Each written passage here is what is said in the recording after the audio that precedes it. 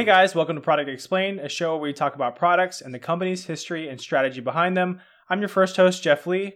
And I'm your co-host, Mike Alcazaran. Hey Jeff, how much collective time do you think you spent curating the perfect playlists over your entire lifetime? Let's just say I haven't heard a repeat song in quite a long time. Today's show, we're talking about Pandora, a music streaming service that was born out of the 2000s. Yeah, this is definitely a throwback, and Jeff and I wanted to do a music streaming episode, and we thought that we would do the OG, and Pandora just felt like the right one to go to. We had talked a lot about the Napsters and the Kazas earlier in an episode with the iPod, and I think Pandora was really what broke us from that iPod. But as Jeff said, Pandora is a music streaming service originally launched as an internet radio service. So it would generate these personalized channels based on the songs that you liked and the songs that you kept listening to. And it was really that, perfect quote unquote machine learning model where it's mass customization just for you.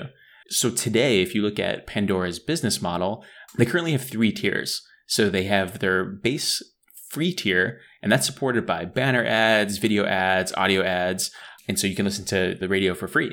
If you upgrade for $5 a month, they have a, Pandora Plus, and that gets you ad-free radio stations and also the ability to listen offline on your phone, which is like a very weird feature now that I think about it, now that it's so ubiquitous to have 4G and everywhere in the US. But I remember like 7 years ago where not having offline listening was a really big feature. Yeah. It's because like if you lost service, like RIP, like what are you going to do with your your internet streaming? You can't listen to music. So that's really interesting now that I'm talking this one out loud. Yeah, I think there are still places where like internet isn't that great. Not to say that it's impossible, but I've noticed that by changing different carriers sometimes, like not that I'm in a remote area, but sometimes I'll get areas where like the internet's not that great for one provider versus the other. And I'm not quite sure why. Maybe cell towers are too split apart or too many people in one area. And then obviously like still in airplanes, like I know with COVID, we haven't traveled in a long time, but with airplanes, it's you get no internet unless you're paying that $8 premium or whatever. This is an interesting one. I really like that we picked Pandora because I remember there was a time when I was still downloading music onto my phone. I want to say I started using Pandora either late in high school or early in college. I'm not quite sure when I started, but I remember thinking, man, I really want to find this song and I can't find it for download. I don't want to pay for it. Maybe I can find it via Pandora. So like you would type in a Pandora song and they would give you songs that were like the song that you typed in. Right. And so sometimes you would hope that you would like skip away from that song to the song that you wanted. So like maybe there's one song you like on an album. You might put a different song on the album in the search, and then you might play that song, and then you might hope to get to the song that you liked. It was really weird. Totally. But the reason why... rolling the dice. It was exciting. Yeah. And you never knew what it recommended next. It was like kind of having a DJ pick songs based on what you liked and disliked. And I remember you got like a certain amount of skips per hour or something on the free model. Like you were able to just, if you're like, oh, I don't like this song, you could skip it and it would know to not play songs like that. The whole idea behind it was trying to catalog the song archetypes, right? Like maybe you like songs that are upbeat, or maybe you like songs in this genre, or maybe you like this artist, or maybe whatever. It was like kind of early machine learning, I would say. For sure. It was kind of like that, like what YouTube is now to video. They were trying to do that where it's just like endless streaming. It's like, hey, let's find something that gets you hooked and we'll just keep going. It's interesting with Pandora that it offered this kind of personalized DJ because, as I mentioned in the beginning, like I can't tell you how many hours I spent making playlists, with the music that I would download or the CDs that I would rip onto my hard drive. In high school, like if you had a crush, you'd come up with like a, like a mixtape and then like give it to them. Say, oh, these are all the songs that I thought. Looking back, it's probably all this cringe, like Dashboard Confessional, like stuff that I had. Yep. But like you spent a ton of time. Exactly. But I think the playlist feature is just like super, super key. And just if you didn't have to put that effort in and it knew what you liked, it was a huge feature and a ton of value there. And just like with just closing out the business model for Pandora, the last service that they offer is premium at $10 a month. So you get all the features of offline listening, plus the ability to make and share playlists. So if you want to see what I've been working on and slaving over my playlist, which I promise isn't that cringe, My Chemical Romance Dashboard playlist, I could share it with you if I wanted to, Jeff. It's interesting, right? Like I feel like Pandora, at the time that it came out, I felt like when you heard a new song, if you're trying to find it or listen to it again, it was kind of hard. Like I felt like I would look at Pandora and search in Pandora. I would look at YouTube because early YouTube didn't have a lot of music, right? It would be like rips, like people would maybe record it. And if it was like a not well-known artist, like Tough Luck, right? Like you wouldn't. Yep. And then maybe you'd go to like SoundCloud or so there was like multiple places to kind of like string together like where you listen to music. And now like thank God for companies like Spotify where they support even really small artists. And even obviously we're on Spotify, so even small podcasts operations. You know, people can get onto Spotify pretty easily and you can access them directly and it's a lot easier to find. So like I feel like early days of Pandora, what it was great for was like some recommendations for what I might listen to. Like there were some good songs, there were some bad songs, but it allowed me to just kind of explore and it allowed me to do it in a way that was like on demand. Whereas like radio, if you don't like a song, Tough Luck, you change the channel or you just wait. So you call into the radio station like, please, sir, like change the song. I'm exactly. sick of hearing this song for the 18th time or whatever it is. What a throwback though. Like I remember in like 6th or 7th grade, I really wanted to hear a song on like the local radio station, and I literally called in. I'm like, hey, can you play like I don't even remember what song it was, and then you would just sit by the radio for like 3 hours. Waiting for the DJ, you know, to end his shift and just like answer your request to play that one song. It's so wild. Like I'm having these flashbacks, like very vivid flashbacks of thinking about that. And now it's just at your fingertips. Like I can go to YouTube or go wherever to listen to what I want when I want. Yeah. It's wild. Yeah. And then like, do you remember when Vivo was really popular as well? Like there was all the music videos were on Vivo. So like for mainstream songs, I think it was again, like pretty easy to find the music video or whatever. But then like, again, if you have like a very indie artist that you're trying to listen to, like it's really tough to find their music, especially early in the 2000s. Like trying to figure out where their music lived was like nigh impossible for a lot of people.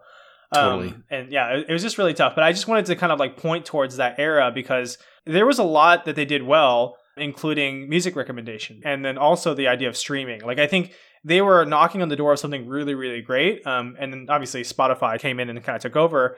But I think that they had like a lot of the early ideas, early inception of what became like expected features of a lot of other streaming services. For sure. Let's talk about how it came to be. So it was actually founded in 2000, which is like really, really early for a music streaming platform.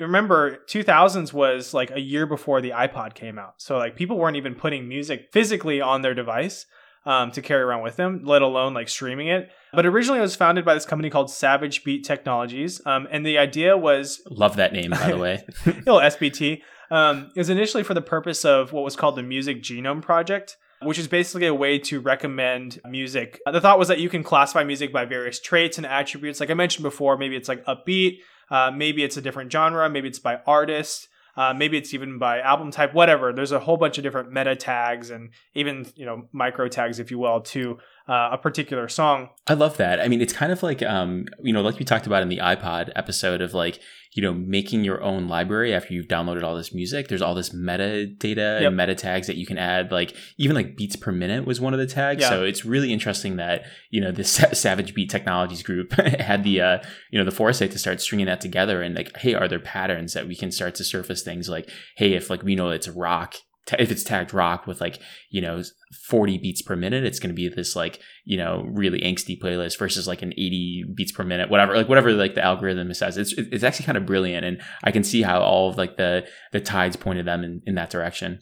Yeah. It's funny that you mentioned rock. So there is, one of my best friends, his name is Daniel Clute. He's a musician out of Austin, Texas. He actually did the intro music to our podcast. He was on another podcast recently talking about describing different rock bands as different types of rock. So it could be metal, it could be alternative, it could be whatever. And they're trying to classify them. So it's actually, in some ways, it's like really hard because people have different, they have different ideas of what metal is, what alternative is, or whatever. So like by using, kind of a crowdsourced way to define music, you might get like a pretty good direction of something, but it still might not be perfect for everybody. So totally. Yeah. Well, this is the stuff that there's like entire like PhDs that would like debate, like how would like if you look at just like classical music, for example, and like people that would study like music history, it's like what defines that kind of exactly what defines like XY genre or XY like composer, and there's a ton of gray area. So it's interesting that we start to apply like machine learning to it. Now people just say everything's indie or genre blending, so it's just easier. That's just like the catch-all bucket. The idea for this music genome project was actually scrapped after the dot-com bubble bursted, and the company was licensed to AOL Music and Best Buy for some other side projects. It's kind of like they were kind of genoming some other music for other people. It's funny to say the word AOL Music because it's like AOL is like, for those of you that don't know, was an internet service provider. It was basically like an internet provider of the early internet days that most of us millennials probably know of, and they're also famous for AIM, which is one of the first instant messengers. Basically, they're like a dead company. But anyway, so, things were looking pretty grim. They had actually run through their initial $2 million funding by 2001. And they had even convinced some employees to work for an additional 2 years without pay. And obviously, as you can imagine, that prompted some lawsuits. And that's wild. Eventually, that caused some layoffs for some people. I think the dot-com bubble burst was pretty rough. I mean, like, it's my guess is that it wasn't that they wanted to work without pay. It was that, like, where else could you go? Like, everywhere in Silicon Valley was kind of the same. Could you imagine that now? It's like, oh, I'm just a software engineer. Like, where else am I going to work? It's like, Well, I mean, people say there might be another burst, but who knows? And in 2004, after some success with the Best Buy project, which was actually, they were doing some music genome projects in Best Buy kiosk. I don't know exactly what they were doing, but there was actually a kiosk in Best Buy specifically from Pandora. They landed another $8 million round of funding, and they actually decided to shift their focus to the consumer space and try to apply this idea of a music recommendation platform towards consumers, so listeners like you and I. And they hired this guy named Joe Kennedy, to come in as CEO, and you'll never guess where Joe Kennedy came from. He came from the automaker Saturn. So, like, which is strange. Like, Saturn already isn't like a very well-known automaker company here in the US. And it makes you wonder why they would hire Joe Kennedy, like, for like a completely different tech service. Like, it seems like a very strange hire to me. Yeah, it's interesting. And this is like me putting like my brand marketing hat on for a second, is like with General Motors, like they were able to launch products. Essentially, they essentially lost the same product with different brands targeted towards different segments. Yeah.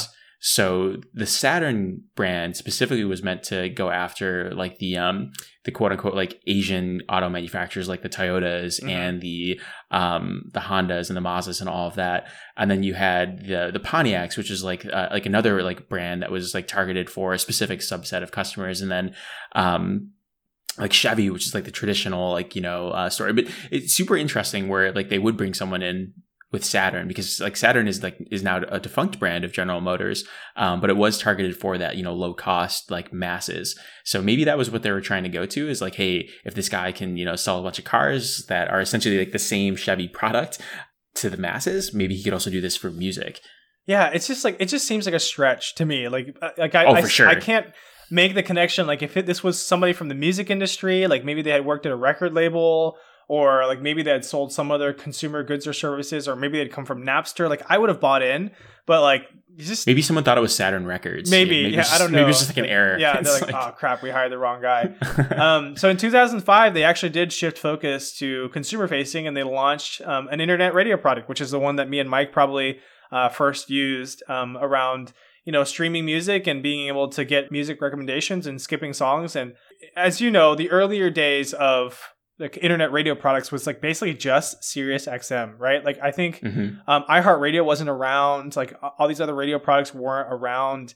And I remember, and it's still this way, Sirius XM, like in your car, you can get traditional radio with like, you actually have to change the station, or you can pay for the premium of Sirius XM radio, which like subscription services were like way like way out of the time in 2005. Like, nobody wanted to pay for subscription services. So people say Adobe made the big splash, but other people were doing it before. I would say Autodesk was a leader in that. Yeah, exactly. We actually followed Adobe, I'm pretty sure. So yeah, they initially offered 10 hours of free music, but people abused it, quote unquote, by making new emails.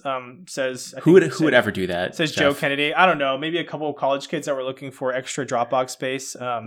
Check out that episode if you want to hear our first pilot episode of Product Explained.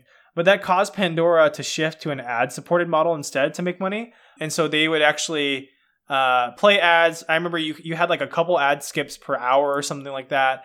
And then eventually they would even target their users by songs, like whatever songs you pick. So I guess if you were listening to like metal, like maybe they would target, I don't know, like a guitar company to you. I don't know what they would target, but it's this early idea of ad targeting that obviously now companies like Facebook and Google have really honed in on. But like this idea of like ad supported models that were targeting around your music listening preferences is like really, really interesting to me. And it's interesting that because they did it in 2005, which is like super, super early. No, for sure. And it's super crazy because if you remember the movie Minority Report, which is based off the Philip K. Dick book, Minority Report came out in 2002. And one of the big not big things, but one of like the predictions that they had was targeted ads where basically like, a camera would scan your eyeball and like as you're in the mall, like you see this custom ad just for you. And like that was like mind blowing, back in 2002, but that's so normal now. It's like everywhere that you are on the web, anywhere that you have presence, you're getting customized ads. So it's crazy that they that Pandora was doing it just by like the songs, but it's definitely an idea that has just driven massive amounts of revenue and business and strategic decisions over the past 20 years of just how can we get better targeted ads to our customers. Yeah, totally. I just had to mention it because while Pandora today doesn't seem like a really large behemoth of music streaming, they actually had done some really interesting foundational work that kind of was taken over by other companies and kind of did the same thing. They obviously went through some years of growth after their initial product, and they IPO'd in 2011. So it's actually quite some time later, about 11 years after they had initially started the Music Genome Project. And they have obviously been expanding their service ever since. In 2019, they were actually acquired finally by SiriusXM. So they're now a subsidiary of SiriusXM as they kind of expand their internet radio business. Huh. Interesting. I did not know that they were acquired, but I guess it makes sense. So let's talk a little bit about who Pandora is for. I think that this is one of the products where, back in the day, it was definitely like the way that I think of it is like, I'm an early adopter and like one of the first people, but music streaming is just so ubiquitous now and it's still growing massive. It's definitely one of those products that has reached mass market, penetration. I guarantee that anyone on the show that's listening knows someone that uses or listens to some form of streaming media, if not subscribes to one every single day. So my thinking for how to approach looking at this entire market was just to look at the worldwide recorded revenue. So in 2019, across the entire globe, the world spent $21.5 billion on recorded music. Of that, 56%, more than half of it, was streaming music. And I find this really interesting. So I dug a little bit deeper into the numbers, and the revenue in 2001 for the worldwide recorded music was roughly the same. So, right when Pandora was starting, it was about the same. And I remember like growing up in the 2000s, like I would sit down with like my mom and like siblings and watch like the 5 or 6 o'clock evening news. And I remember all these like snippets saying like, oh, streaming music is like basically the devil, it's going to ruin CDs and kill the music industry. And it really did for a while. Like if you look at the revenue from like 2010, I think it was like only like, 13 billion. So it was like a $7 billion fall. And it's taken 20 years for it to recover just back to the normal revenue that it was at. I still think there's a ton of like upward growth here, especially as more people have access to mobile phones and like the internet service is getting better. It's just really interesting. And it begs the question of, if I'm a music industry executive in 2000, maybe instead of fighting this, you hop on the ship. It might be a really painful change at first, but I think it's like a really like lesson to take to heart of like, hey, like something that is, eating your business or that you're afraid of, like maybe you need to embrace it instead of just like totally just saying it's not for us. I think it's really hard in 2000 though, because a couple things. Like one, 2001, I've talked about this before, 9/11 happened, .com burst happened. There's a lot of stuff that's kind of going on. And if you think about the iPod, which was a previous episode that we covered, the iPod released in, what was it, late 2001 or early 2002? I can't remember, but they released not that long after, which means that like most companies were barely ready for digital, let alone streaming. So like they were still in this idea of like owning music and, right. And digital sales of albums. So like, I think there's like, it seems like there would be jumping two stones there to get directly to streaming, and like they probably weren't prepared or ready for it. Like, how do we monetize it? How do we even monetize digital? What happens if digital is shared? How do you distribute music? Like, do we still consider distributing physical media? Like, what is our relationship with radios like now that we have streams? Like, are radios going to die? Like, I think there's just a ton of open questions. And so I totally get why some of these, maybe music companies or industries didn't immediately jump ship to streaming. But it is surprising that it took 20 years. Like, I would have expected it to take like a lot faster to. That's what I thought too. Yeah. Like when I was looking for that stat, I was like, oh yeah, like I guarantee like this is like, Double.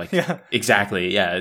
And it makes me wonder, like, where did all that value go? Like that, like monetary value of like $10 billion a year for 10 years didn't just disappear. And so maybe that was Apple, maybe that was Apple just consuming that with like the iPod and with the iPhone, just consuming that from a hardware perspective, and maybe other companies. I'm really curious to, for all of my other economic nerds out there, like or economist nerds out there, I'd love to like see if anyone has any analysis on that. But it's super interesting. Yeah, I wonder if it was that like maybe music deals were like ludicrous in the 2000s, not the rapper, but maybe they were just insane. And what happens as you shift towards streaming is, like maybe the per play or the per album purchases or songs or whatever, like it's a different model, right? So you're now looking at streams, like number of streams, and that's how you earn your revenue or, whatever your royalties are or whatever.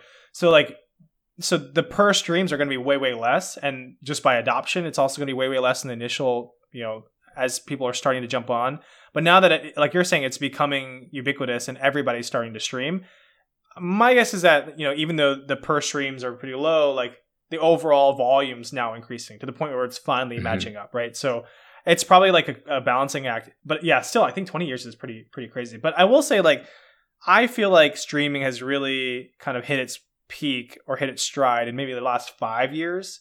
Like, totally. Before then, it was rough. Like 2014, I would say even up to 2013, I was still in the mindset of like, I should probably own my music, and like streaming is a luxury. Like when I'm in college, I'm like, I don't want to pay $14 a month to stream music when I can just like listen to it on YouTube, or like make a playlist on YouTube for free.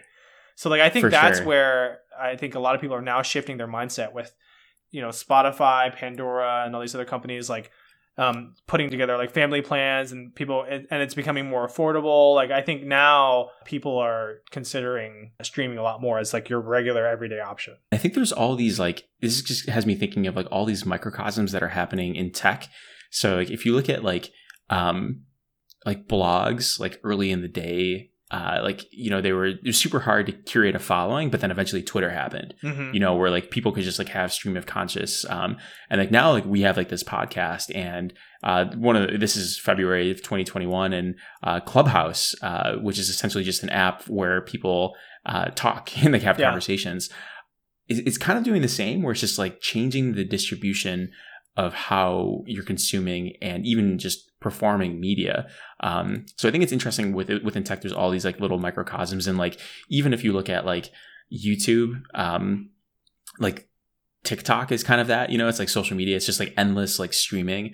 But it's just been distributed. And I wonder what like the next thing like that from like the, blogging to tweets to CDs to music streaming is in the future. But I think these are going to be nice frameworks to think of as we're launching products in the future. Yeah, not to go on too much of a tangent before we jump back into Pandora, but I want to touch on that because I think for me it's an access change. So like blogging is like unidirectional, right? Like I'm writing, somebody reads. Twitter becomes like direct access. So people can DM you, like they can reach out to you immediately. Like imagine if you had the phone number of like Brad Pitt. Like that's what Twitter feels like, I mean, it is for like, you think about Elon Musk, like you can tweet at him and he could respond back. Not to say that he will, but like it's this idea of that like, hey, I have a direct line to so-and-so. Totally. Like I've tweeted at Stuart Butterfield, who is the CEO of Slack, and he's responded back to me. And that's just like really crazy to think about. Like I'm tweeting at this like, multi-billion-dollar CEO, and he's like responding to me on something that was like about board games. So it's like stuff like that. Like that's really, really cool. And you don't always get that level of access, prior to something like Twitter. And then Clubhouse is kind of the same way. So Clubhouse, the reason why I personally think it's interesting is because right now it's kind of this like, one, it's really hard to get into. It's like early days of Facebook. And two, it's like it's Twitter on crack. You can come into a Clubhouse and ask people, you can talk to them directly. It's not like you have a direct line to Elon Musk's house and you're sending him snail mail now. It's that you have his number and you're talking in his ear. Yeah. It's wild. Yeah. So like that's the difference. And that's why Clubhouse can be really powerful. Now the question is, will these celebrities stay on Clubhouse all the time? Will they continue to answer questions and spend time or whatever? Will it kind of wear off because of the privacy of it all, or I guess like the invite only nature of Clubhouse? Like who knows? Right. But I think that's where right now it's kind of interesting, is that you get direct access to somebody and you can address them as they're like anybody else, like they're your neighbor, which is insane. Yeah. And I think with all of these like services is like, it's something that we've seen throughout like tech is, how do you monetize it successfully? Like we kind of touched on it with Pandora with like, hey, like let's surface an ad to someone. And I think, apps like Clubhouse are going to be in the same boat as like, how do you surface an ad to someone on Clubhouse? Is it like really disruptive where you have to like see a banner ad first, or is it going to be like more like a YouTube where it's like, hey, it's sponsored content, like, hey, shout out to this like blah blah blah tea, it's like really cool. So I think that'll be interesting, and I think a smart way to make predictions is to kind of follow the money and see how that shakes out.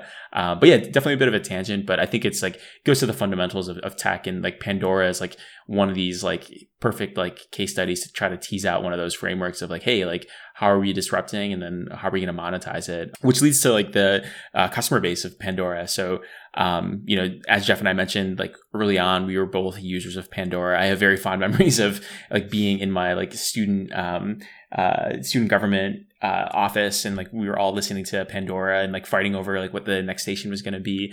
But Pandora's definitely grown a ton since then. So as of 2019, they had 63.5 million active users, just using any of their 3-tier services. And they have 6.2 million subscribers in 2019. So definitely a sizable like revenue stream that they're able to generate. So it's this is on top of all the other music competitors that Jeff will get to. So I think it's definitely a respectable user base that they have. Yeah, so as Mike mentioned, there's clearly a lot of other players in the space, such as Spotify, who I think is probably one of the largest streaming services now. We have Tidal, which is owned, I believe, by Beyonce and Jay-Z, or if not partially owned. That's Mr. Jay-Z to you. Yeah, Mr. Jay-Z, or Hove for a lot of OG listeners. Apple Music and Google Music. So, streaming platforms as a whole are pretty popular. I think that in terms of like what differentiates most of the streaming platforms, it seems to me that like it's kind of whatever is convenient. Like I personally use Spotify, but I know people that use Google Music because they're already in like a Google family account, or they're already using Android, or it plays well with their with their devices or whatever. But most people That's me. know, yeah, you're a Google Music guy. And they actually just switched it. They rebranded it within the past like 2 months to YouTube Music, and they did a UI redesign. I hate it. I think it's just I miss like all the old features, and like they tried to reduce the UI, and like I don't know, my whole like point of view on like Google products versus like anyone else is like customization. Like I'm one of the users that's going to be a power user and like play with the settings and tweak it, and they definitely took that away from me. And I'm not pleased with a lot of the different like settings and stuff. So we'll see if I stay with it. I was actually thinking about switching today. So switching to Spotify or switching to whoever? We'll see. Let's do a public endorsement right now so that our sponsors, our non-existent sponsors, can come in and try to save the day. No, there's a lot of really stiff competition, obviously. For me, I personally use Spotify. I mostly because I like using third party outside of the major iOSs or like the major companies, so that, if I do decide to switch phones, or I have multiple devices, I'm like on PC, I have a Mac that I'm using for work, I'm using an iPhone. And so like I like having a third party so I can kind of go between all the different devices. But I really want to briefly touch on Spotify because that's what I'm most familiar with. But Spotify has a really strong recommendation engine. Two of the biggest products that they are well known for are one, Discover Weekly, which will, give you new song recommendations that you don't have, but it's based on your existing playlists. And the second thing is called Release Radar. So it's like artists that you already follow, but it's like their new music. Nice. And along with that, if you are playing any of your playlists, at the bottom, there's like a list of recommended songs, like 5 to 10 recommended songs, and you can just play them and immediately add them to your playlist. Or you can like refresh and it'll give you like 5 more recommended songs or 10 more recommended songs. I wish that they would flesh that out more. I'm like one of those people that like you're probably mentioning. I just like finding new music, and it's really hard. Totally, to it's find so new hard now. Music, yeah, so hard now. So I think it's a really great feature. But it would never have come to be if people like Pandora didn't try this like music recommendation, music learning type algorithm early on. And in terms of ads, I think like Spotify's ad model is a little different. They don't necessarily target ads. If you pay for a service, you don't really get ads on Spotify. So I don't have ads, but there are still ads on podcasts themselves. Like the podcast will be sponsored by somebody. So they're kind of like a mixed income revenue.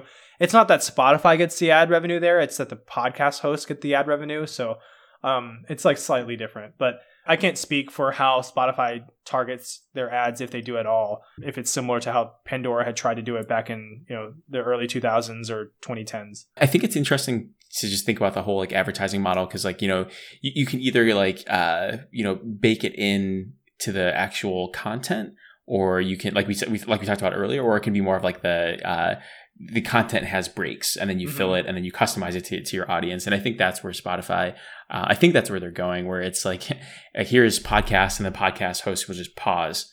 And then Spotify will know like whoever is logged into their app and give them a targeted ad as such. Yeah. Yeah. So I think, as a YouTube Music / Google Music, I can give my reviews Android Music. on Android G Music. Music. Exactly. I can give my rating on, my thoughts on just the product. I personally go with YouTube Music because it also offers YouTube Premium. So I know on anywhere I'm logged in, I don't get YouTube ads. I just hate getting ads. So I'm willing to pay for it. So in terms of how I'm going to give this review, it's going to be me from 8 years ago, because I honestly have not used Pandora in about 8 years. So just thinking about like the product market fit, I think it was really good for me, at the time. Like we mentioned before, it was really hard at the time. This is like college days for us to like find the music that you wanted to, and also just to have that, to not spend time like making a playlist as you're like a busy college student and trying to just go through school and spend all this time. Pandora, really, you could just pick one song and it would play a bunch of songs that were really on point. So I appreciate the groundwork that they were able to lay down there with that customer experience. I think the overall strategy was interesting, where they chose to go with the internet model of just having it be just an ad supported, just like any kind of radio station that you would have before. I don't think they did a ton of innovation there. But overall, if I had to sum it up as a product, I would call this about a 3.6. Yeah, 3.6 out of 5 for me. And this is like back in 2013 timeframe, looking at the product. Yeah, I love it. I'm going to give it a 3.5. That was a number that I had in my head, even if I'm rating it at, I guess, the heyday of when I used Pandora. I think that what they did really well was what it felt like was it was one of the earlier music recommendation engines. And it did feel like they were pretty close to some really good music. And I did discover some new songs here and there. But I think part of the problem of using Pandora at the time was that the music, I guess, library was pretty limited. You probably only got other large or well-known artists on Pandora. So it's hard for like the indie or the small, musical act with 500 followers to get on something like Pandora and get recognized. So that was part of the problem. It was ad driven, and I didn't want to pay for premium at the time.